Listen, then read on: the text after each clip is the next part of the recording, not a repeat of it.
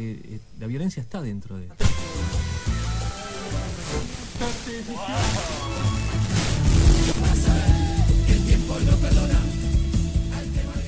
So this is Radioland, huh?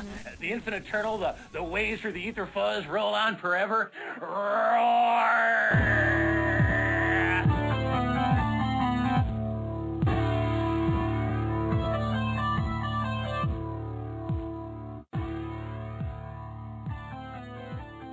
This is Death by DVD, and you are listening to Harry Scott Sullivan, your host. I'm Linnea, and I like Death by DVD. It's a statement. And on this episode, you're going to feel the love, the cold, ooey gooey, slimy, maggot-infested love, because we are talking about Nekromantik 2. The Return of the Loving Dead, or Die Rucker der Lebenden Toten, on this Fresh from the Grave episode of Death by DVD. Yeah, that sounded authentically German. Die Rucker der Lebenden Toten. I'm accenting it oh so very much. This movie is the sequel to the seminal, I'm going to call it seminal, 1987 West German film Nekromantik, written and directed by Jörg Buttgereit, co-written by Franz Rodenkirchen. We have done a few episodes on the work of Jörg Buttgereit here on Death by DVD before, and one thing you can take from all of those episodes is I'm almost 100% certain I pronounce his name differently every single time. This time, I'm really hoping I get it right. I have to. Out of all of these different episodes, I've called him Jörg Buttgereit, Jörg Buttgereit, Jörg Buttgereit, Jörg Buttgereit, and probably 10 variations of all of those together. But I think this time I got it down. I think this time, after listening to him say his own name 20 times in a row, probably still saying it incorrectly, but Buttgereit, I think it's eit, not eat. I don't know, but I will apologize immediately at the beginning of this episode for continuously saying the gentleman's name wrong. But the caveat is I'm not here to say his name correctly. I'm here to give you my interpretation. Maybe. That might be a lot. My thoughts? Sure. My thoughts on some of his work. And by some of his work, I mean I've done Der Todesking and Nekromantik, and now we're doing Nekromantik 2. I am certainly a fan. I don't think that would come to a surprise to our audience, especially if you've heard those other episodes, one of which was made available directly before this episode's release. And on that episode, I talk about how much I like the guy. Born in 1963, Berlin, West Germany, Jörg has consistently, throughout his career, always had an alternative outlook for what you could easily call horror movies. And I hope I'll get back to this point later on throughout the show. But in my mind, there is a debate whether or not Nekromantik and Nekromantik 2 are horror movies. Der Todesking also. Schramm, I think, is very open and closed as a horror film. But not to reference the episode too much, there is another episode about Nekromantik 1 that you can listen to, and I talk a lot about the themes and the meaning, my opinion, of course, of what is happening in that film, and I interpret a lot of Jörg's work and go into great detail about it. I think very much that Nekromantik, 1987, is not a horror movie. I do think I call it a horror movie on that episode, but oh fucking well. Nekromantik 2 will be a lot of similarities because I don't really think this is a horror movie. It's got the aspects of it. It looks like a horror movie. It acts like a horror movie at times, somewhat. Now, Nekromantik, you can definitely say acts like a horror movie, but Nekromantik 2, it's its own thing. And initially, I was really, really excited to use Death by DVD as a platform to talk about Nekromantik 2, and unfortunately, this has happened to me before. The more I've thought about it, the more I've conceptualized it, I have the biggest difficulty talking about movies that I really, really like, that I really feel passionate about, because it gets to a point where it's like, well, I like it. That's why I like it. That's it. That's the show. I like it. We could end right here. And that's no fun. That's nothing. That's not a show. It may be a show to a lot of other people, but it's not a show here at Death by DVD. The first episode about Nekromantik, it is jam-packed with information about the production of the movie, information about the director, and I try to break down the scenes and the structure of the movie and guide you through it, and I thought, just follow through with that and do it on the Nekromantik 2 episode. Offer the same thing, then there's some fluency for it. But I just think that's so boring for this movie. And really, in my humble opinion, it was boring for the first movie. But I am my own harshest critic. I don't know why it seems to be harder for me to deeply discuss movies I fervently like. And it's not like movies that I've gone into great detail on this program I don't like. It's the maximum attitude of how much I like it, I guess, which is a weird way to say things. But I really, really, really like Nekromantik 2. Now, I'm sure you can go back and hear me say the same thing about Nekromantik, but I like this one a lot more. And I don't think that one is better than the other, because without part 1, you wouldn't have part 2. And without part 1, part 2, it's not that it wouldn't make sense. I don't feel you have to have seen the first movie to enjoy this, because the first movie is explained throughout this film and mostly in the first few moments of this film. But it does help, and it does help perhaps give you a deeper appreciation of the second movie, because the first movie, I think, is a little bit more cruel. The first movie is darker, and despite being a love story, it's a sad love story. And this film, arguably, sure, it could be interpreted as a sad love story, but I don't, this is fucking crazy, don't think it is. And if you've seen this movie, you know why I think that's fucking crazy. If you haven't, well, spoilers are going to come. Let's get that out of the way now. I'm just going to talk about the entirety of this film. I'm sure I'll bounce around from different places. I'm not going to start at the beginning and go all the way through the end. We're just going to talk about Nekromantik 2. Heavy spoilers. If this is your introduction to this film, if this is your introduction to the work of Jörg Buttgereit, what's the least I can say? It's abnormal comparative to even your most unusual horror films. If you are familiar with the work of Lucio Fulci or Dario Argento, Joe D'Amato, Jess Franco, even John Carpenter, Wes Craven, there are a lot of unusual concepts in their films. Wes Craven's The Hills Have Eyes. You've got these nuclear cannibals living out in the desert, eating people, baby eating, dog eating, all sorts of rough territory. Abstract, unusual concepts. Jörg's work is far off from even those territories. And of course, his most famous work is Nekromantik, and it's about, eloquently to say it, corpse fucking. There's a lot more to it than just corpse fucking, but predominantly, that's the movie. That's what it's known for. It's in the fucking title, Nekromantik. You gotta have some idea of what's going to happen with a movie called Nekromantik. Der Todesking, you could say, is entirely about suicide, but I've done a whole episode on that film as well, and you can go back and listen to it. I have some alternative opinions on what it's about. There, thematically, in all of Jörg's work, is love. Love is the greatest substance for all of his work, and he's a very intricate, bizarre person. I don't mean that insultingly whatsoever. I'm a bizarre person myself. His way of showing love is just completely alternative filmically to what you are used to, or what anyone really is used to. But I stand by all of my statements I've made before that Nekromantik is a love film, but this is like the ultimate love film. You could take all the scenes of violence, you could take the whole corpse thing out of the movie and recut it, and it would be such a quaint, artistic love movie. It would be so questionable. Oh, that's already starting this early into the episode. Questionable what the subtext of the movie would be without the necrophilia, but it still would stand on its own 2 feet. It would be its entire own production. Even if you cut all of that out. That's how strong of a movie this is.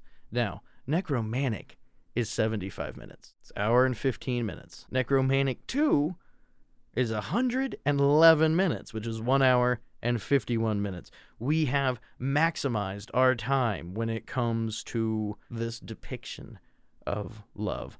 And in the first film, there are a lot of wandering shots. There is a lot of artistic stuff. I mean, it's not like it's an influence, but it's very young people working on their first films, and a lot of it's very dreamlike. You could pull out of your ass some French director's name that it might have been influenced as.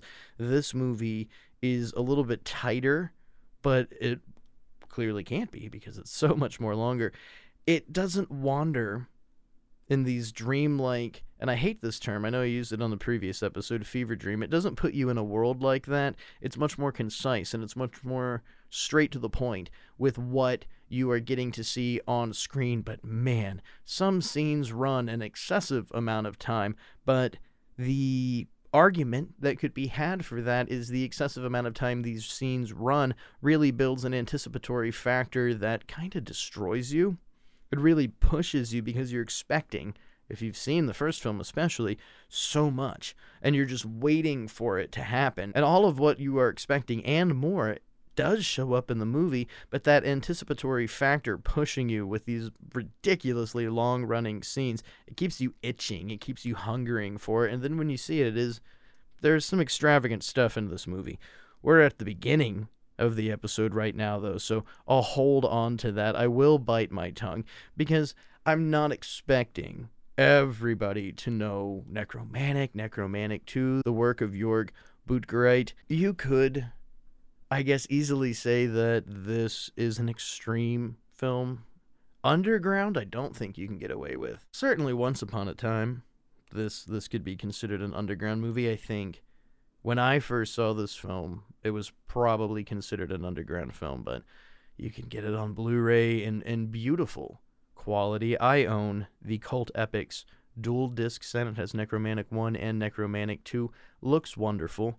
Just insane. The first film was shot on Super 8 and 16mm. This was shot on 16 and then blown up to 35 to present at film festivals and whatnot. But it looks, I don't know, just a couple years later, so much of a deeper professional edge, and perhaps I'm using this term incorrectly because I don't mean it in the sense of the film style. I mean it more in the sense of the music genre. This film's a little bit more new wave. It's just got a vibrancy that wasn't available beforehand. There's a color palette, it's basic colors too, that exists throughout certain characters' whole worlds and things that represent the characters. And I want to say now, before we go farther, this isn't that deep of a movie. Neither is Nekromantik, in fact. Both of these films have something in common, and I think Der Todesking, I dare say, has something in common with them all. They don't ask anything of you.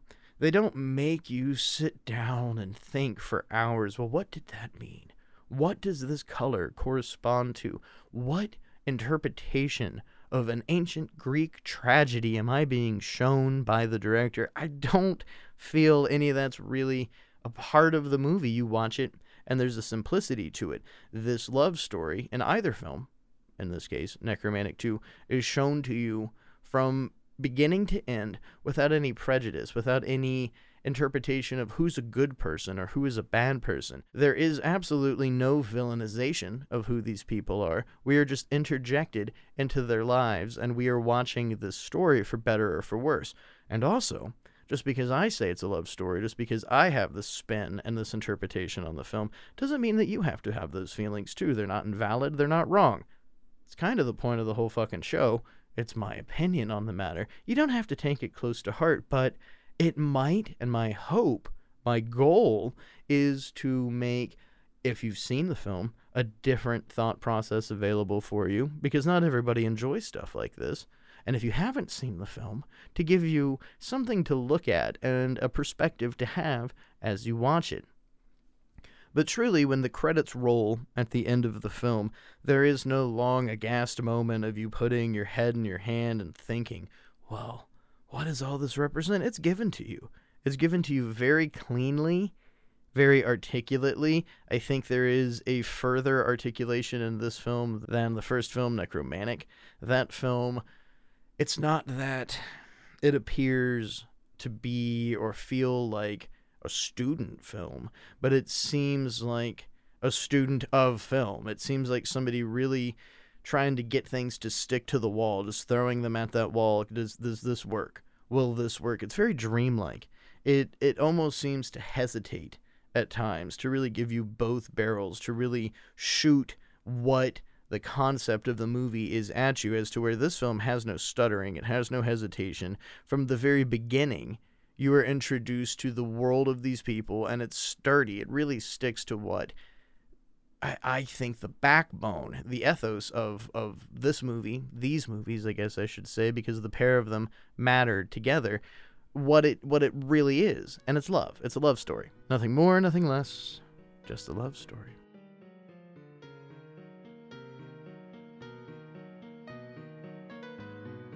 So, I won't do the whole plot and dive into absolutely every scene, but let's tell you what this movie is about. It's a pretty simple format for a story. Girl meets boy, things don't work out, girl meets another boy, she's enchanted by her previous love. It's all that she understands and knows about, and she tries her hardest to accept her new reality and what the new world is, her new lover. She works so hard at achieving normalcy before quote-unquote normalcy, we'll get more into that in a minute, and realizes that her love is just so strong with the previous partner. It's immortal, it's forever, it's death-defying.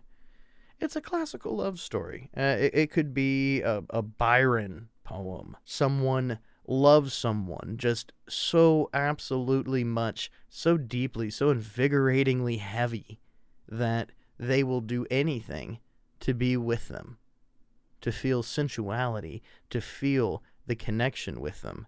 The catch is, the person she loves, they're dead. And this is what I mean that Jörg Buttgereit has a unusual method with his madness, with his storytelling. You could take a subject matter like this, and you could make it very, very obscene. You could make it very, very racy. And I don't think he did. I don't think either of the films are particularly obscene. And I can certainly say I don't think there's any violence for the sake of violence, or any violence that indulges in violent fantasy or promoting a form of violence whatsoever. I've heard Jörg Buttgereit himself talk about violence being celebrated is like Heat.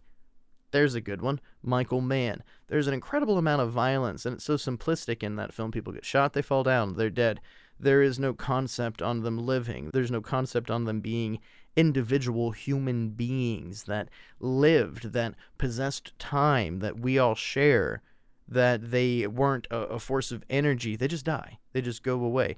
Neither of the Nekromantik films do something like that. The first film, we get to see even how the corpse is procured, the person before they died, how it was brought forth into the apartment, and becoming a part of this couple's love affair. Because of that first film, we have the wonderful setup for the very first scene of this movie. Our lead character is introduced to us almost immediately. Monica, played by Monica M. She finds the corpse of Robert Schmadicke, played by Daktari Lorenz, James Daktari Lorenz, our hero, let's say, from the first film, who achieved his ultimate goal of love at the end of that film, and the first scenes of Nekromantik to show you the oh-so-wonderful climax of Nekromantik.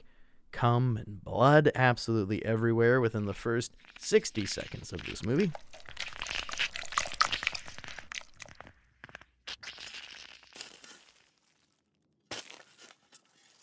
And Monica digs up Rob's body and takes it home.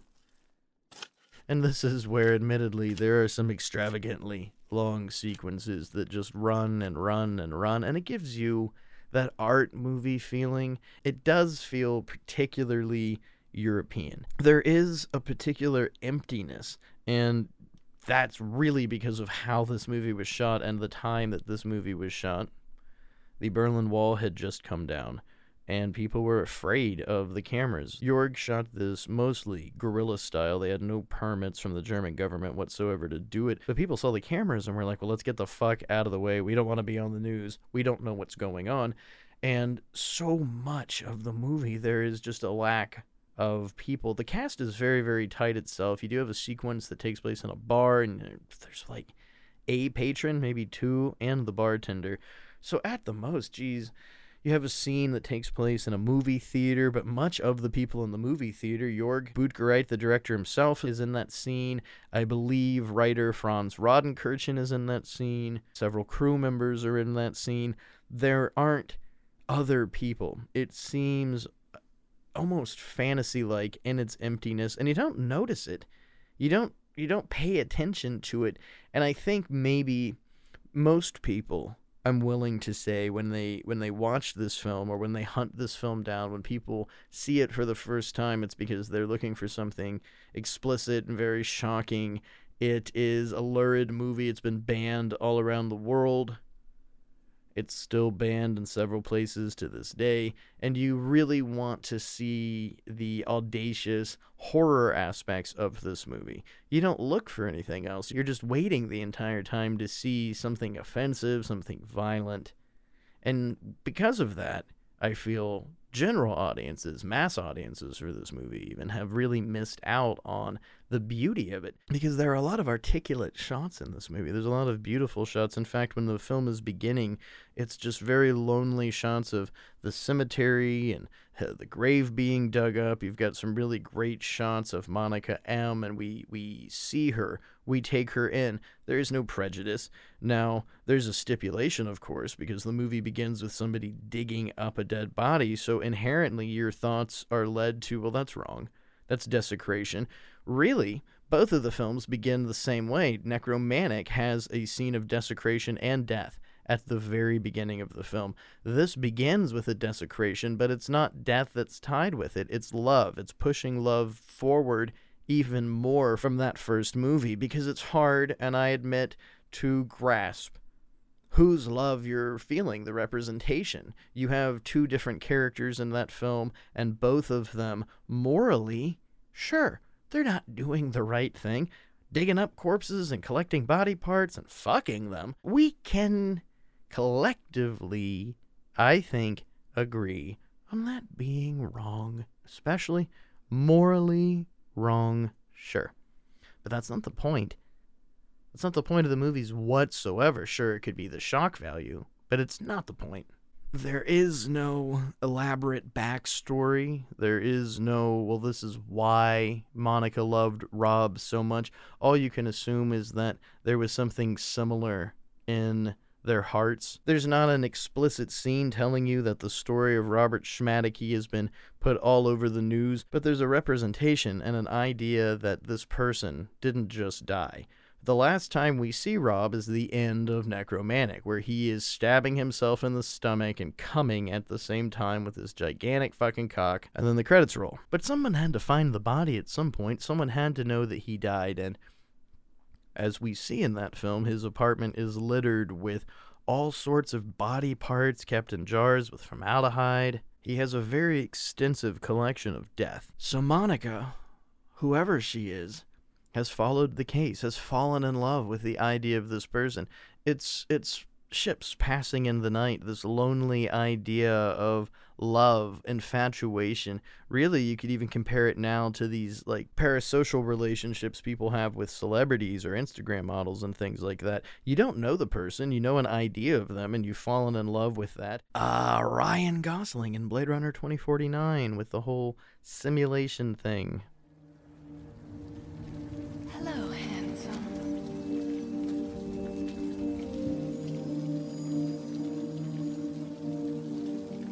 What a day.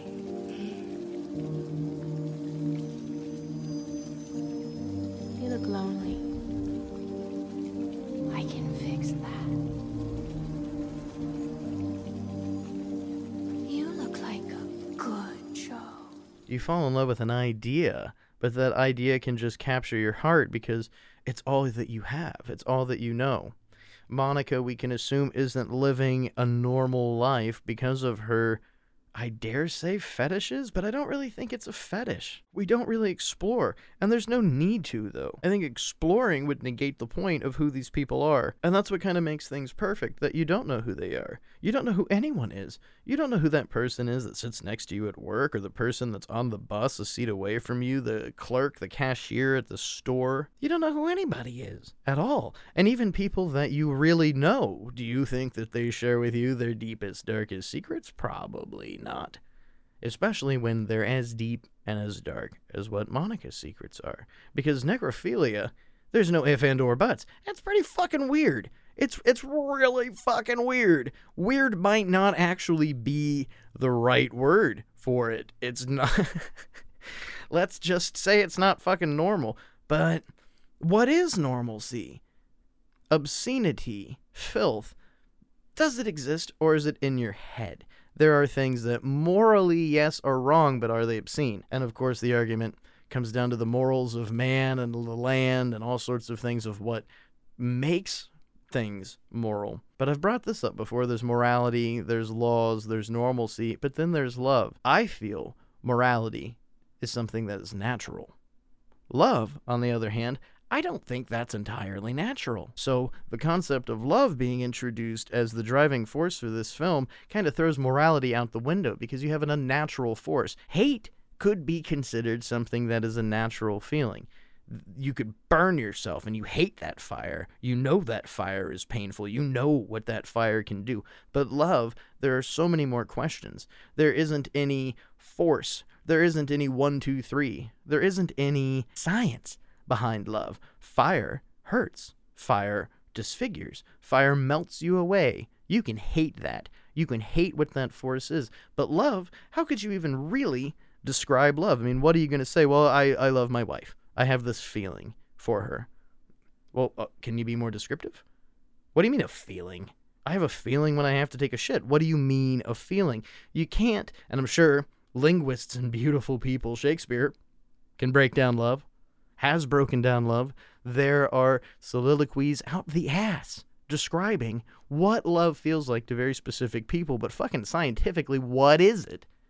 Because of that question, because of what is it, you're allowed to, and I'm not saying this is a rule, this isn't some like film school horseshit, this is just me, because of that, you're allowed to really do whatever the fuck you want with your interpretation of love, even if it's violent love, even if it's necrophile love. And I'm not saying because of that, if you consider violence love, that I Spit on Your Grave is a romance movie. No, that's not at all the point I'm trying to make, and I would very much disagree with you. But with this question, with this almost anonymity of what love is, Nekromantik and Nekromantik 2 go into just unknown territory. You can't pin down these people, and even in the first film, you don't know who they are. You get maybe a more clear-cut idea of their lives than you do with the people in this film. Monica, we find out at one point, is a nurse, which is very disturbing. Very, very disturbing. And we've not even gotten to the male lead yet, who has a very, very interesting job. But the point that I am trying to make, I hope I made, is because of this question mark, because of this lack of definition of love itself, and possibly the unnaturality, I don't know if that's a word, of love itself. You're allowed to really drift. You're allowed to go into a headspace, to a whole realm that you may have never thought about before. You can easily become infatuated with people you've never met. You can fall in love with people that you have never met in person. So, what's there to say that you can't fall in love with the dead?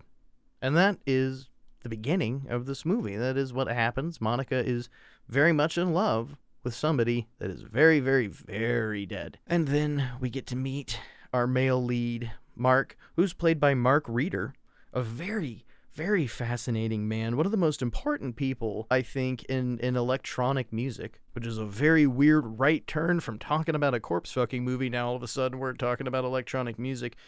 I heavily suggest you look up Mark Reeder, R-E-E-D-E-R. Not only is he the lead in this film, but incredibly important to not just the European electronic music scene and synth pop, but worldwide. He's a musician, record producer, very, very talented person. And I think I could probably take 30 minutes talking about all the awesome, cool things that he did with the new wave scene, the electronic music scene, dance music scene, his discovery and producing of other artists. This guy is the lead in the corpse fucking movie. We're segueing out of the Mark Reeder story. He also formed Frantic Elevators. A lot of stuff. Wow. Mark Reeder has a great deal of achievements. In this film, he plays a pretty normal person who you can understand having problems with their love life when you learn what they do for a living. He works in the porn industry.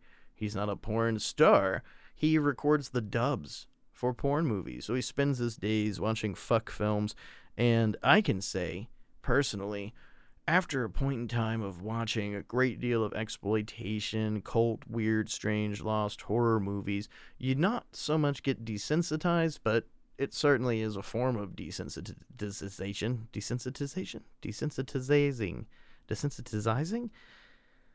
Here we go again. Nothing shocks you anymore. Maybe I feel too much like Max Wren from Videodrome, but you're constantly pushing yourself to find something more audacious, something more offensive, something that pushes you into those nether realms and comfort zones that Nekromantik and Nekromantik 2 happen to be able to do. But you lose touch with what the average person might consider to be shocking and offensive, and that is where Mark is in his life. He's struggling to get by in a world of loneliness. Now, you can really interpret Nekromantik 2 more than the first film to be deeply political, and certainly it is. I don't digress into that, though, for one specific reason. This is very political to the filmmakers and the people of that time period. The Berlin Wall coming down, though it seems so long ago, drastically changed the lives of everyone involved in those immediate areas. And the political nature of this film, it hasn't faded. But if it's not something immediate to you, especially with your knowledge of German politics and why that wall was put up, it doesn't seem like it has a point. Just as much as Nekromantik 2 is a romance love film, it is also a political film. But unlike something like Cannibal Holocaust, which I seemingly can't get through an episode without bringing it up, but I do think it is the ultimate political horror film, and the essence of that movie rides on the politics of that movie. This can be taken either way. You don't have to look too deep into it, and as I said previously, this movie doesn't ask anything of you. It does not ask you to look into the political aspects of the film, but they do certainly exist. They are prevalent, they are relevant, and they are in the film, but it's kind of hard to get to those points if you aren't understanding of the political climate. And I can say, personally, I don't know fucking shit about West German 1990s politics. I just know it's there. I think there is a great chance, if you do understand those politics, that the movie drastically could change tone. But I think from even the very, very beginning of the movie, it's seeped more in romance than anything else. It's just a completely unusual aspect of romance.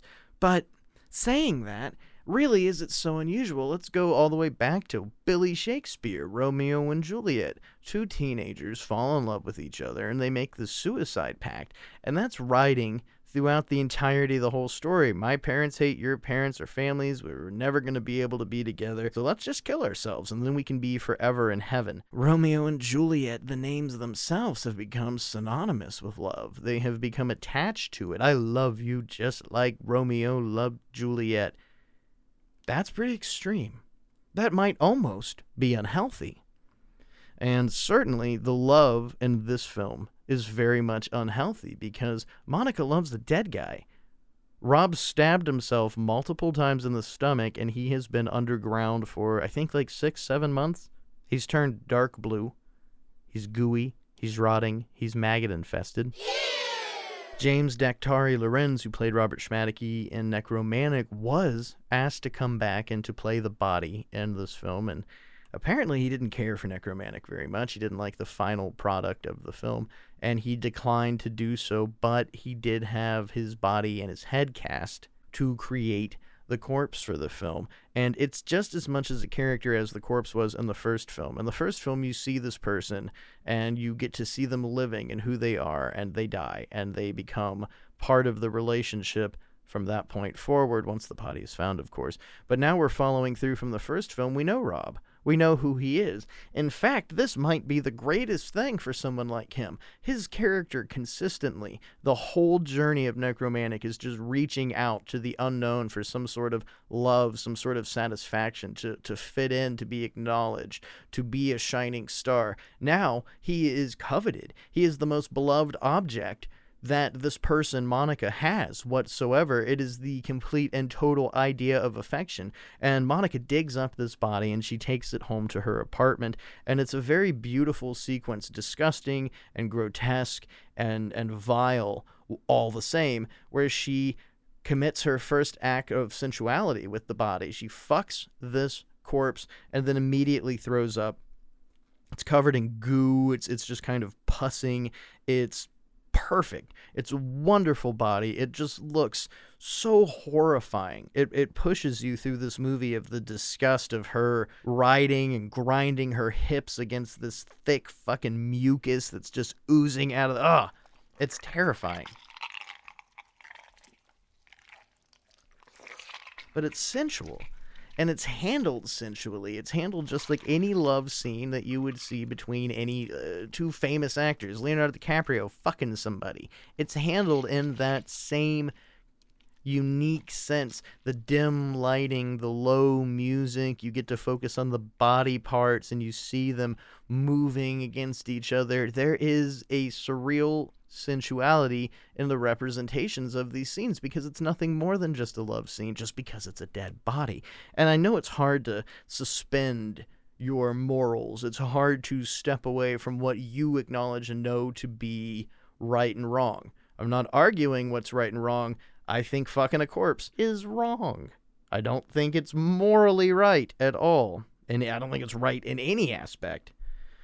But when you can push that out of your head, and especially understand that you're watching a movie, and just take in that art, there is a great sensuality to what I think over the first film and this very first love scene.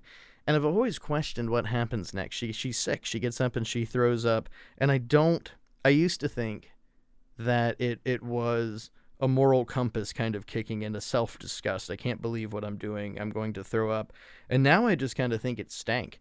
Now I don't think there's anything that disrupts her thought process. I don't think Monica ever once changes, that she knows deep down inside what she feels is right, and she just had to vomit because of how disgusting it is. That's my interpretation of it. And I've seen this movie, on and off for the last 20 years or so, a lot. I mean, this was a very early, you have to see this film. And I think for most people, Nekromantik and Nekromantik 2 are things when you want to find strange and unusual films, when you begin an exploitation journey. These are immediate movies like Lucio Fulci's The Beyond, Dario Argento's Suspiria, Roger Watkins' House on Dead End Street.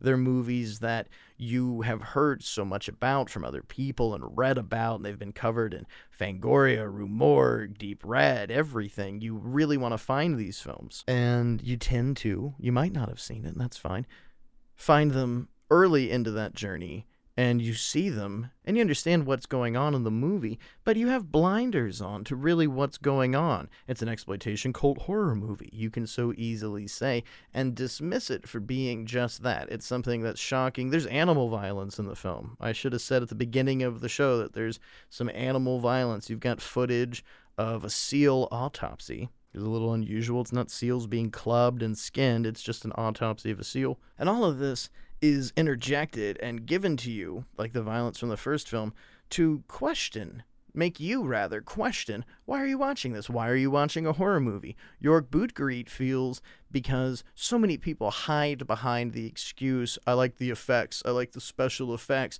They don't want to admit why they're watching a horror film. Movies that interject this violence, Cannibal Holocaust again, as an example, they really make you question, and they give a duality to the reasoning of what this movie is and who the audience is. It's almost a litmus test for the audience. Nobody wants to make it through that. Jorg himself fast forwards through the animal scenes. They're not a representation of who these people are, which is something of note to bring up. Nekromantik and Nekromantik 2, Jorg was a fairly young man when he was making these films. They're not masturbatorial fantasies of what he wants to do. You're not getting a representation of, this is the director. This is who they are as a person. It's just an extension of, I already referenced him earlier, but almost Byron-esque love stories. There's an infinite sadness to both of these films because all of the characters, they're lusting for something that they can never quite obtain. Mark Reeder's character, conveniently named Mark, he's a very lonely person. Everyone at the beginning of this movie is steeped in loneliness, and they're just looking for some form of comfort. And as we progress and move throughout the lengthy body of this movie, that's all we really get, is these lonely hands reaching out into shadows at the night, hoping that they can connect with one another. When Mark and Monica connect, there isn't an immediate passion, but they think there's compatibility. And there's a wonderful scene, I think this is one of the most marking and telling scenes of the film, where they go to this fair and they're riding a Ferris wheel and they're happy. Both of them seem genuinely happy with one another, and the commitment that they're making to one another, the moments that they're sharing with one another, all is right in the world. Things seem blissful. And immediately following this sequence, Monica goes home and she's got this rotting body of Robert Schmadicke in her house, and she dismembers him. It's not because the body is rotting and it smells. It's because she is trying to attain and achieve some aspect of normalcy, a normality in her life that she formerly couldn't have, and with this body in the house, she can't have. Mark seems great. Every time they have sex, he has to lie still and pretend he's dead, but aside from having a pulse, he seems fantastic. She's actually happy with him. We're allowed to see all those sequences at the fair and on the Ferris wheel. We experience their happiness. It feels like they're working together to give themselves a future. Things are a little scary for Mark. He's not used to this type of attention. He's not used to what you could say are Monica's fetishes. She likes to take strange bondage photos of him where he appears to be dead. I could understand why that might make somebody slightly uncomfortable. And all of this intimacy is shown to us, and she goes and she dismembers the body. And she can't get rid of everything. She keeps the penis, and she keeps the head. And you can make that a funny joke on your own. She keeps both heads. This connection between love, death, thought, and coming. She keeps both of them. But essentially from that point, has washed your hands of this love. You adjust to this, and it's sort of sentimental. Not sort of. It really is sentimental. It's a grotesque, terrifying scene of this woman cutting up this rotting, pustulating body, dark blue, coagulated blood, and it's heartbreaking because you understand what she's doing. She is giving herself to Mark. She's committing herself. Up to this point, she's been cheating on Mark the entire time with Rob. Or I guess you could say she's been cheating on Rob with Mark. But seemingly it would appear that she has decided her future is with Mark and lets go of the past. In between all of this is a really great scene where Beatrice M., yes, that's right, both leads from Nekromantik and Nekromantik 2 went with their last name. Beatrice Manowski, she had done Wings of Desire with Wim Wenders a couple years maybe, before doing Nekromantik, and she wanted to carry on and do other films and not get just known for doing Nekromantik, so she went by Beatrice M. And when they went to make Nekromantik 2, there's actually a funny story of how Jorg met Monica M. He asked her to use the last initial to have some similarities. They were all actually at a triple feature. I believe it was a Lucio Fulci triple feature at a German theater. The production team, Jörg Buttgereit, Franz Rodenkirchen, and company. And they saw this woman. They were looking to cast the lead in the movie. Jorg thought she was perfect, and about halfway through the second movie, I may be wrong, I think it was House by the Cemetery, she got up and decided to leave, and Jorg followed her out, ran after her, and said, I just got to use you in a movie. The biggest cliche on the planet. Believe it or not, that's how Monica landed the job for this film. And now back to the whole reason why I told this story. Beatrice M. She appears as Betty, Rob's girlfriend from the first film that leaves him, looking for his body. And here, you've got this stellar roller coaster of emotion. You've got Monica deciding that she's going to get rid of Rob's body and that she's committing herself to Mark. And then this emptiness. His body's completely gone. She's cutting it up. And now Betty, played by Beatrice M., has come back to retrieve the infinite for her. The reason she left Rob in the first movie is that he couldn't continue pleasing her anymore. It's almost like the Hemingway book, The Sun Also Rises. Throughout that whole story, you've got the lead character who was injured in World War I and he can't have sex anymore, and he falls in love with somebody whose intimacy is completely through having sex. They can't commit and fall in love with the quote-unquote hero of the film because they can't fulfill their needs. And that book ends so sadly with the character sitting on a bench talking to the woman saying, "Isn't it so pretty to think so? Wouldn't it be great if I could just get a raging hard fucking cock and spurt creamy goo all over you?"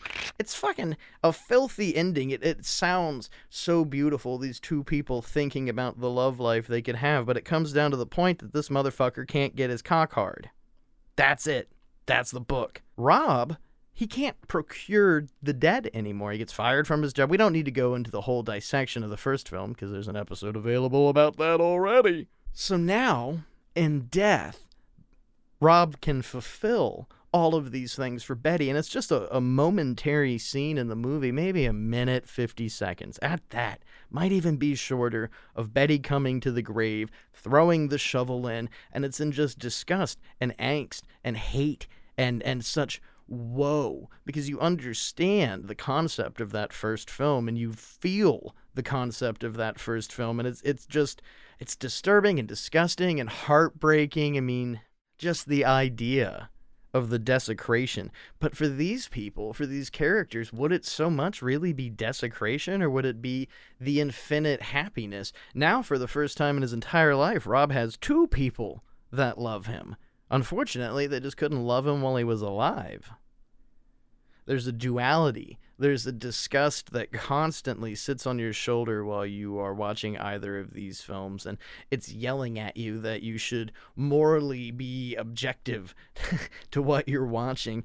And you just gotta turn that stupid goddamn voice off, and you need to watch it from the middle of the road. You have to take this film truly from the idea that it's a love story, and then it becomes so hurtful and so woeful when you think about this character that really isn't present in the movie. Rob's just a dead body, but all the things he wanted, all of his hopes and all of his dreams, just this thing that everybody wants, everybody in this world wants to be loved. They want to be accepted. You want to be accepted. I want to be accepted. I want to be loved. You want to be loved. It's just universal, and he only achieves it in death, something that I think looms over everyone's head. Am I good enough? Am I going to be loved? Am I going to die alone? Yet alone, am I going to die alone and then be fucked by a bunch of people afterward? The concept of the first movie skyrockets after you see the second movie, and when you focus on what is happening, what's going on with these characters. Yet alone, the film at hand, Nekromantik 2: Return of the Living Dead. We're at a point in the movie where you think, you are led to believe that Monica and Mark are going to go off into the sunset and things are all going to be okay. Mark has this crazy dream. Of course, you had to have a fucking dream sequence. You have a music sequence in this movie, too. You do get... it almost feels like a parody of art, though. Like, the first film has a lot of artsy-fartsy feeling and artsy-fartsy scenes that really drag out. And despite there being a great length and dragging out of scenes in this movie, when you do get the artsy-fartsy sequences, they're almost parodies of what you would expect from an art movie. You have the music sequence, and you've got this baffling dream where Mark's head is just laying in a field, and Monica steps on it. It looks like some deep-seated art, and that it would have some extravagant, deep meaning to things. But frankly, in my opinion, the dream sequence and the musical interlude are simply to stretch the time of this film. I don't know if Boudgereit and company were attempting to get a full 2-hour production underway. They got fucking really close. I don't know why there was a push to make the movie so long. It doesn't seem to me to feel like a nearly 2-hour-long movie, despite so much wandering and so many shots just lingering and not going anywhere. It doesn't feel like a burden. It definitely doesn't impose upon itself whatsoever. Each time we do get a new sequence, each time we do linger with a new sequence, I think there's something telling in all of it.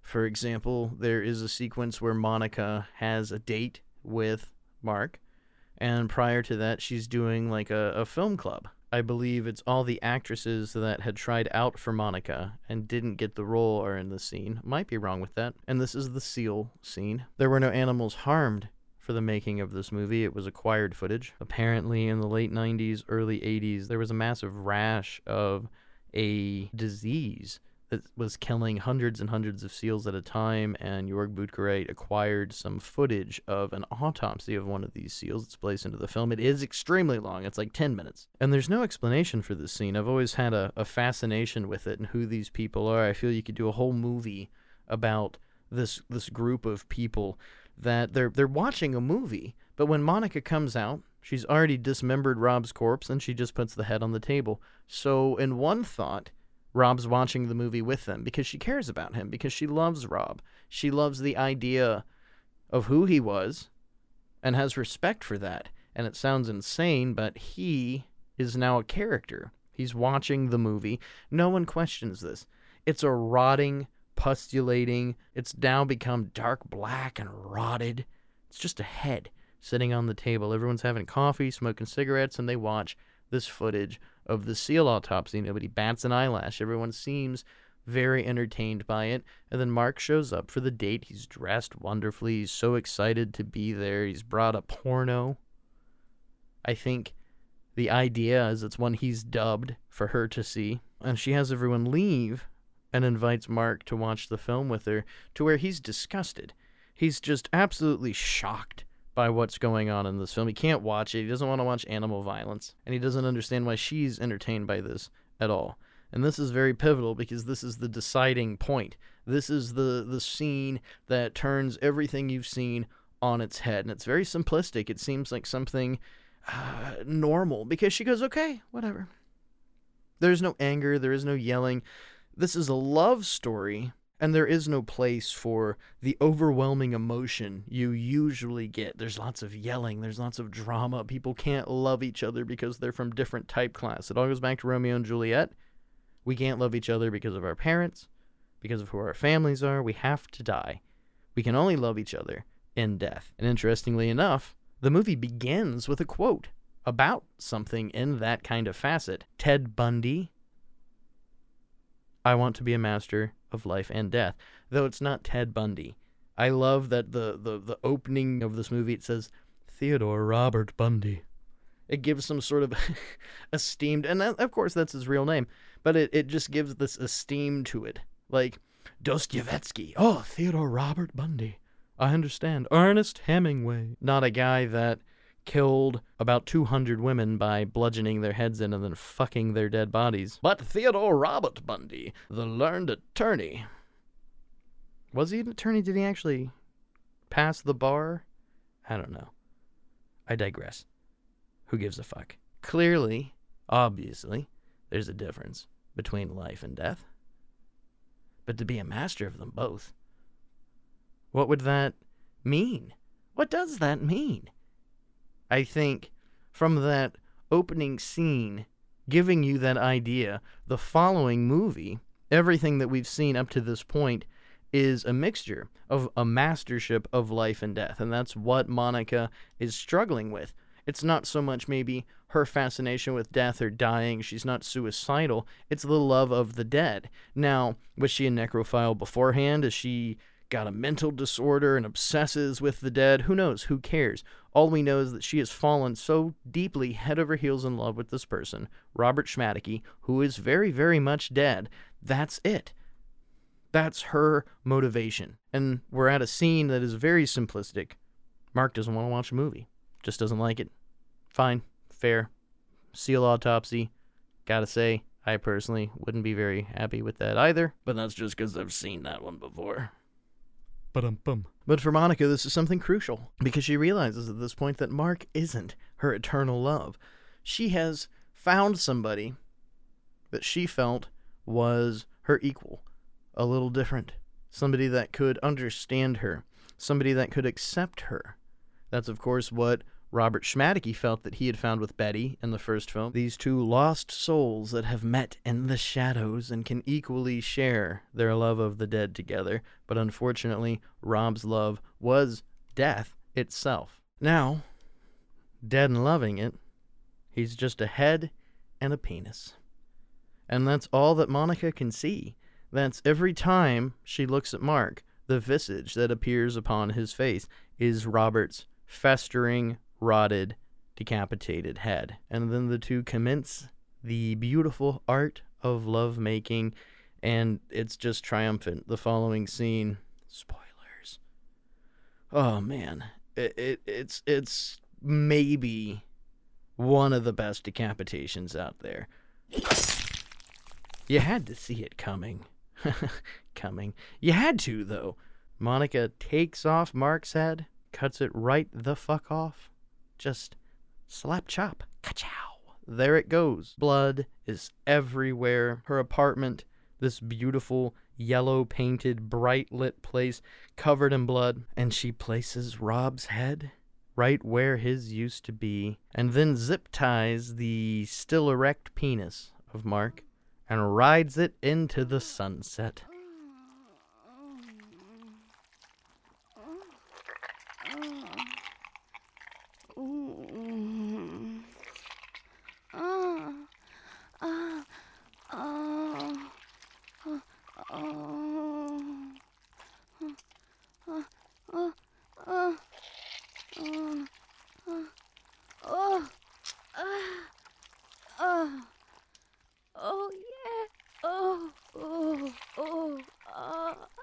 And all of this is fucking terrible. I mean, what I'm describing to you is just psychotic. This sounds like absolute horror. You could even say pornography. But I just don't agree with that at all. I really feel, and I'm not like trying to push this movie. I don't know Jörg Buttgereit. I don't know fucking anybody involved in this movie. I just enjoy it. I have spent years watching this movie and coming up with different concepts and different thoughts on it, and I'm sharing all of that and more with you.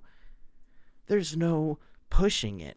I think in these final moments of the film, this blood-soaked eroticism is a strange comfort, a unity where this person has finally accepted Monica, who she is and what she is. She has no shame anymore. She has transformed from the first time we saw her. Her doubts are now washed away, dripping with blood. Now, of course, none of this is good or positive for Mark, but there is no condemnation. We're not looking at any of these characters in a judgmental manner, and it's beautiful in all of Jörg's films. He manages to really portray and show people without any form of judgment. It's just what you're seeing. It's just this weird, dark, loony adventure and love. I was thinking about it, and I thought it was kind of remarkable, and I'm a fan of the person I'm about to talk about, and I don't mean anything negative, and it might be the way I say it that comes off a little negative. I don't mean it that way at all. Lucky McKee, great, wonderful artist. I love everything that this person has done. Their big first movie, May, when you think about it, it's just Nekromantik 2. It's almost the same movie. This outsider that is looking for somebody and assumes they've met somebody that presents themselves a certain way, comes through this arc of love and rides these high highs and these low lows just to find out that the person isn't how they really represented themselves. Now, is Mark a faker? Is he faking anything? I don't think so. I don't think any time in Nekromantik 2 Mark fakes who he is. He has an unusual job. He's into some unusual things, but he never once lies about himself. He's just out there reaching for someone that he can connect with, and he happens to meet Monica, who's doing the same thing. In Lucky McKee's May, you have somebody that is faking, that is pretending to be much more esoteric and out there than they really are, But essentially the movies are the same, and I really think that May is almost a lesser, cheaper version of this. Now, I think the budget for May was much higher than what you have with Necromantic 2, and this isn't a debate on who's a better director. I think they're both incredibly talented people. But I think when you look at May, when you look at the entire strategy and the construction of that movie, it's the same fucking thing. It's the exact same movie. And I may be wrong, but I'm pretty sure Jörg Buttgereit is not thanked or credited for anything in that film. And it's kind of amazing because it's a very lauded film. Horror fans love it. I like it. It's great. It's a really good movie, so don't get things twisted with my statement here. I fucking like Lucky. I like Angela Bettis. I like everything about it. But it's nothing different. It's nothing new. It for some reason is lauded as being so edgy and so different. This is a type of love story you've never seen before. Bull fucking shit.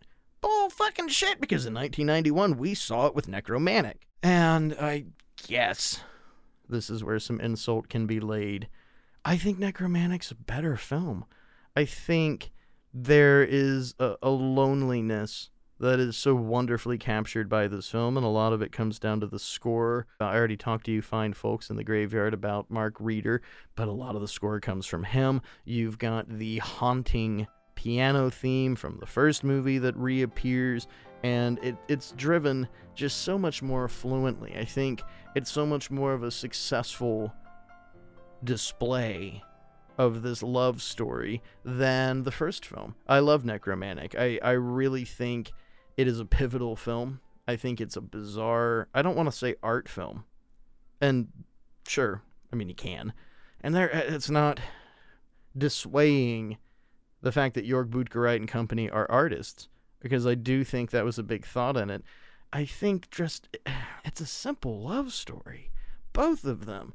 They're masked with such audacious balls. The things that are represented and shown to you on screen, it takes a lot of balls and a lot of audacity to get this presentable for an audience, to come up with these ideas and shove them in their face and almost insult them with stuff. But even like the musical sequence and stuff, it's almost joking. It's almost a parody of what you're expecting out of one of these long-winded German art films, even parody of things like Fassbinder, Rainier Werner Fassbinder films. At its core, of course, it's an exploitation film, but it's almost exploiting art films.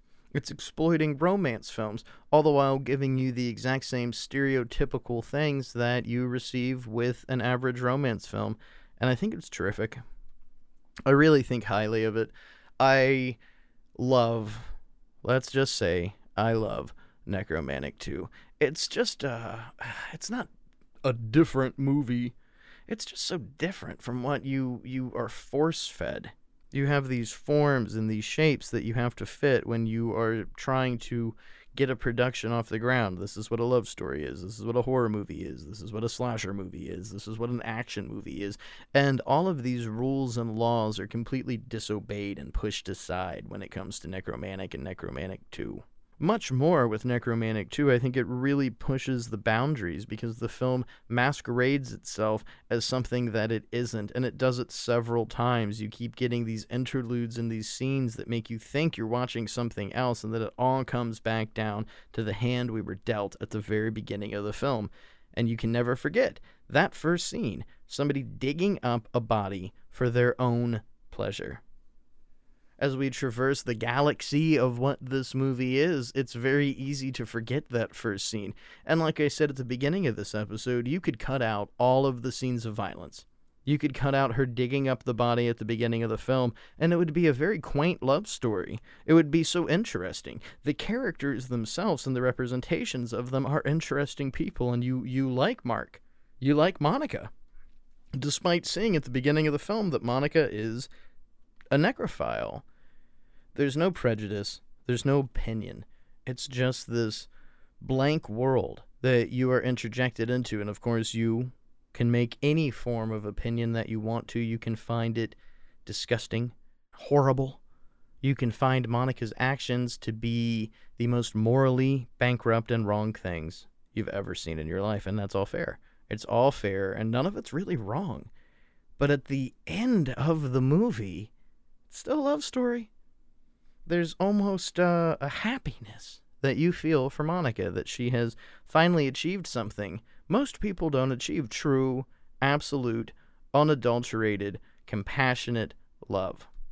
No matter what, she loves Robert with no regard to anything else. She doesn't care about his past. She doesn't care about his future. He's a rotting, fucking severed head. She loves him so unconditionally, it does not bother her that he is just a severed head. But of course, that's not the final scene of the movie. She doesn't just ride this headless body while it spurts blood into the sunset. Oh, no, no. There's a ba-dump-bump, sad trombone moment, a real piece of humor at the end of the movie where we find Monica going to the hospital and we find out she's pregnant. Mamma mia! I mean, it's a real nutbuster, pun intended, at the end of this film, and then it just goes straight to fucking black, straight to the credits, straight to a fucking skull. We just see the credits playing in yellow with a skull, and bam, that's it. What a way to fuck with the audience, and it's tremendous. We have been waiting since 1991 for a sequel to Nekromantik 2. I don't know if we ever will get one. So much time has passed from then to now. I mean, boy howdy, the son of the necrophile would be fully grown and in the world all around us, conceived from the semen of the dead. There's so much that could happen. It would be wonderful to get a third film. I don't think we ever will, but it ends... It's just so... It's so twisted with the ending. Do you need anything more? Your imagination should be able to do it for you and just go running wildly through fields of rot and disgust. The end of the movie leaves so much to your imagination. It's perfect. But again, it doesn't ask anything of you. It doesn't impose upon itself. It doesn't force you to sit and dwell in the subject matter. You can take it as an exploitation film. You can take it as a horror film. You can watch it simply as a movie just for the shock value. You could, comparatively, something like a Serbian film. You could just watch it for the sake of its shock. You don't have to look at the political subtext, which a Serbian film is a deeply political film, just as well as Nekromantik 2 is, but you can enjoy it from either side of the fence. You don't have to acknowledge the love story whatsoever. You can watch a movie just because you want to watch someone's head getting cut off, and that's fine. But you do have to ask yourself, and Jörg Buttgereit asks this too, why do you like horror movies? Don't just tell me it's because of the special effects. Don't just say that. That's not why you like horror movies. You don't have to feel shame. You don't have to feel like you're being attacked. But there is something in the morbid nature of death and love and life that attracts people. Now, you could just like watching Jason movies because you think he's really neat, but at the same time, that motherfucker's slashing people's heads off left and right. There's something about love. There's something about death. It brings all of us in. You can sit and watch Bridges Over Madison County, or even Saltburn.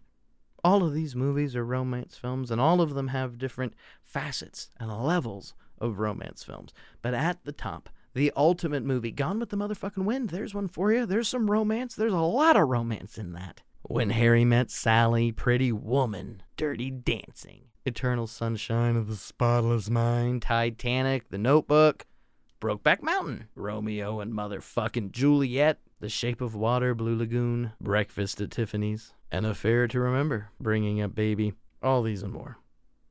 Nekromantik, I dare say, offers a much more sensual and, yes, depraved look into the ideas of what love has to offer. I mean, how often can you truly say unconditional love is represented so perfectly in a film? Because you can't have an argument against that.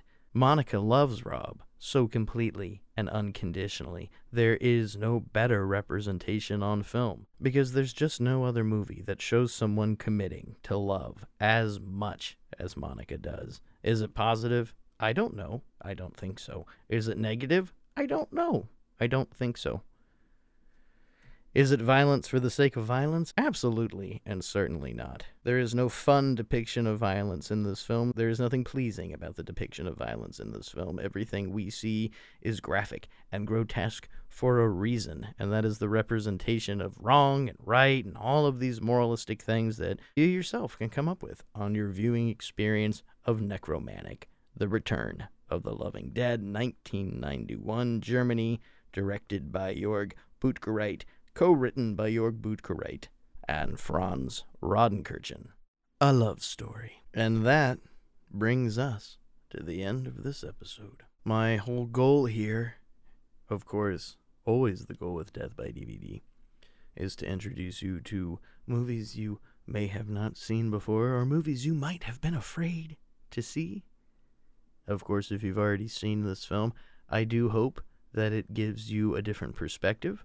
If you hate this movie, if you don't like the work of Jörg Buttgereit, I do recommend watching it again. Maybe some of the things I said might turn you on to some different ideas and prospects. I really think highly of Jörg Buttgereit. I have a deep appreciation for him as an artist, despite the fact that I may not always say his name correctly.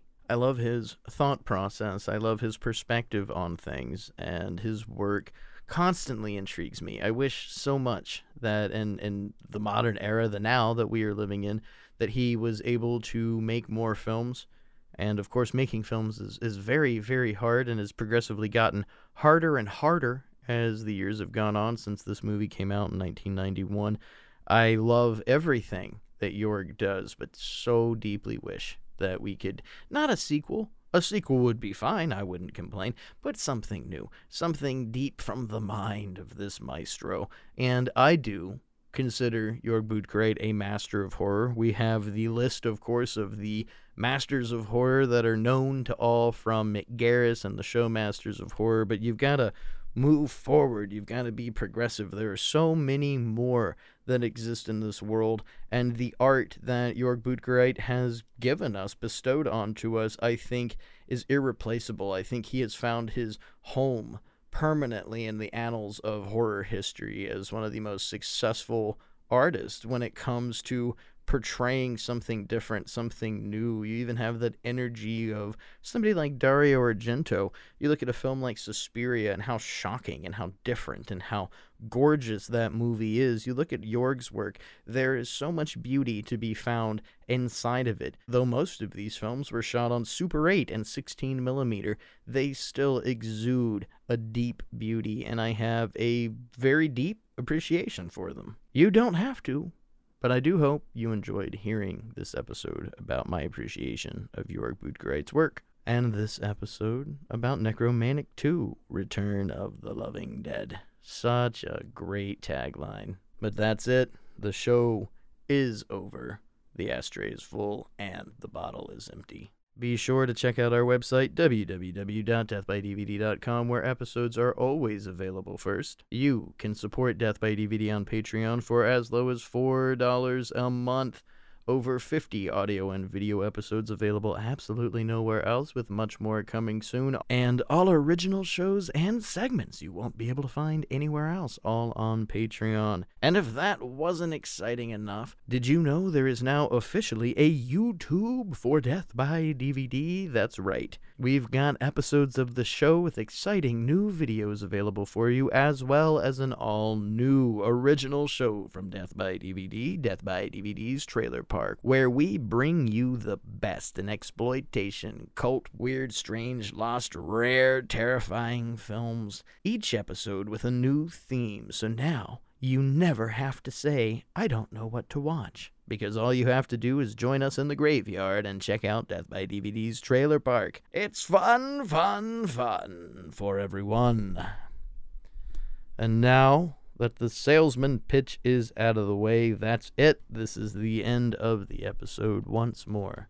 Thank you so much for joining me. Thank you for listening. Thank you for supporting Death by DVD. Until next time, pleasant tomorrows. Death by DVD is recorded in front of a dead studio audience.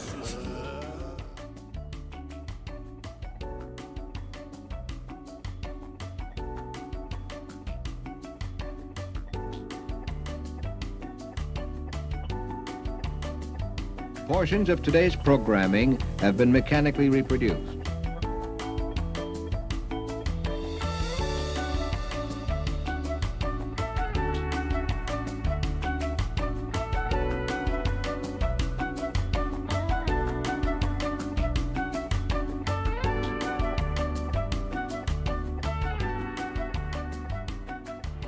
Death by DVD is broadcast from on top of Blue Crystal Sunshine Mountain in any town, USA, with transmitters on top the Empire State Building.